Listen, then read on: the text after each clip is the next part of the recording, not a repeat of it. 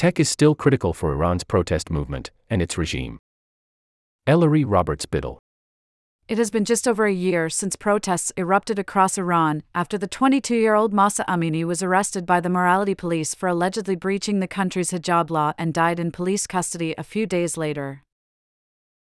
Iran has not seen uprisings of this magnitude since the Iranian Revolution of 1979. They have dwarfed the Green Movement protests of 2009, and they extend far beyond calls for an end to the mandatory hijab.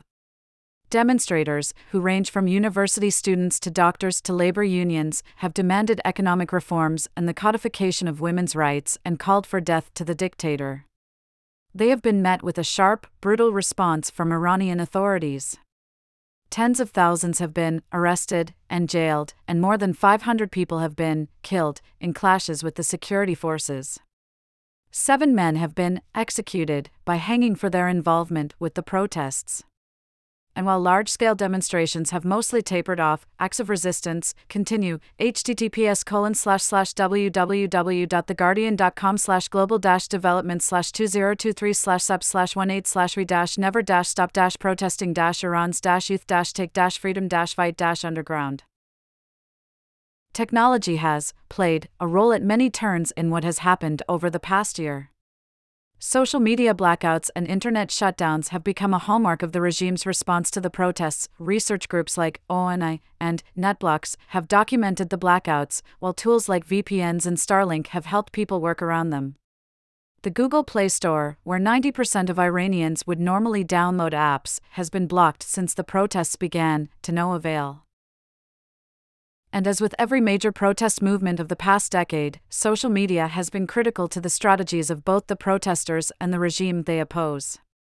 In Iran, where all major US-based platforms are now blocked, Telegram became the go-to platform for protesters, and for the regime too.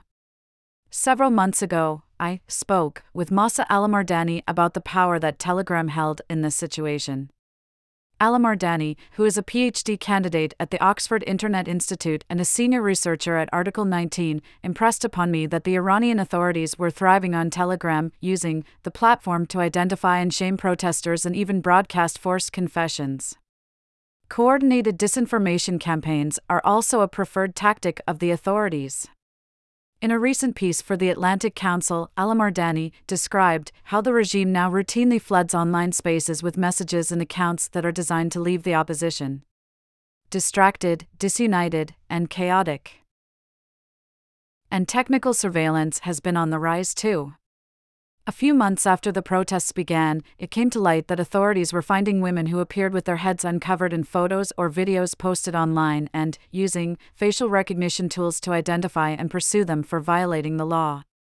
Just yesterday, legislators approved a bill dubbed the Hijab and Chastity Law that will jack up penalties for hijab law violations, require businesses to enforce the law, and create and strengthen AI systems to identify perpetrators.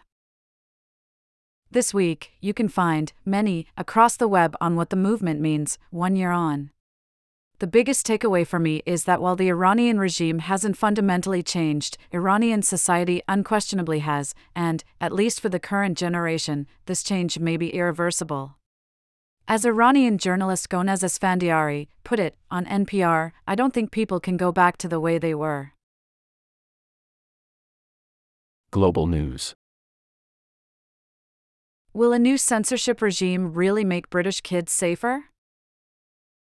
On Tuesday, UK parliamentarians passed the hotly debated online safety bill that will require big social media platforms and lots of other websites to perform age checks for all users and somehow remove all content that could be harmful to kids before it appears online.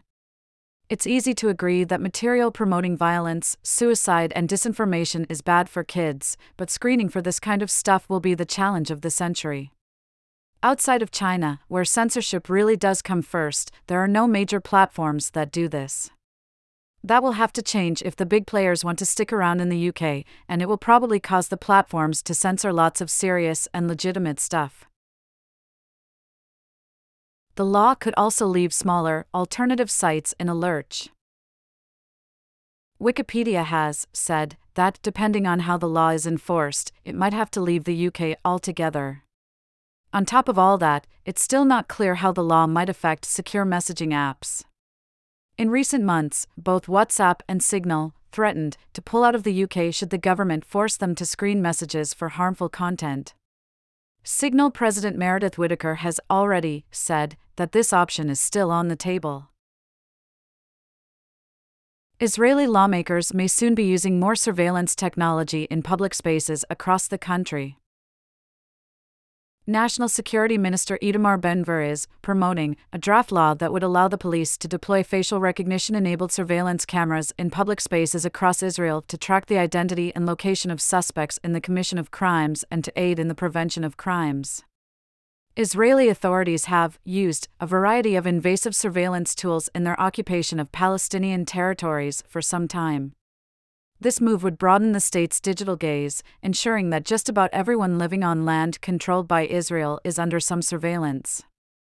The shift gives credence to the notion that when invasive technologies are used to monitor people whose rights are limited or unrecognized in some way, whether they're Arabs in Israeli-occupied Palestine or Uyghur Muslims in Western China, they may soon be deployed and applied to the broader public. Israel evidently wants to deepen its ties with other parts of the tech industry too. Earlier this week, Israeli Prime Minister Benjamin Netanyahu met with Elon Musk and OpenAI co-founder Greg Brockman to discuss AI safety. This was quite the eyebrow-raiser when you think about Musk's predilection for posting and promoting anti-Semitic messages on X and his recent threat to sue the Anti-Defamation League for its research on hate speech, which tracks racism, homophobia, and anti-Semitic speech online. None of this stopped Netanyahu from taking the meeting, another eyebrow-raiser, though he did bring up the issue and pressure Musk to do more about it. Don't hold your breath, Bibi. From biometrics to surveillance, when people in power abuse technology, the rest of us suffer.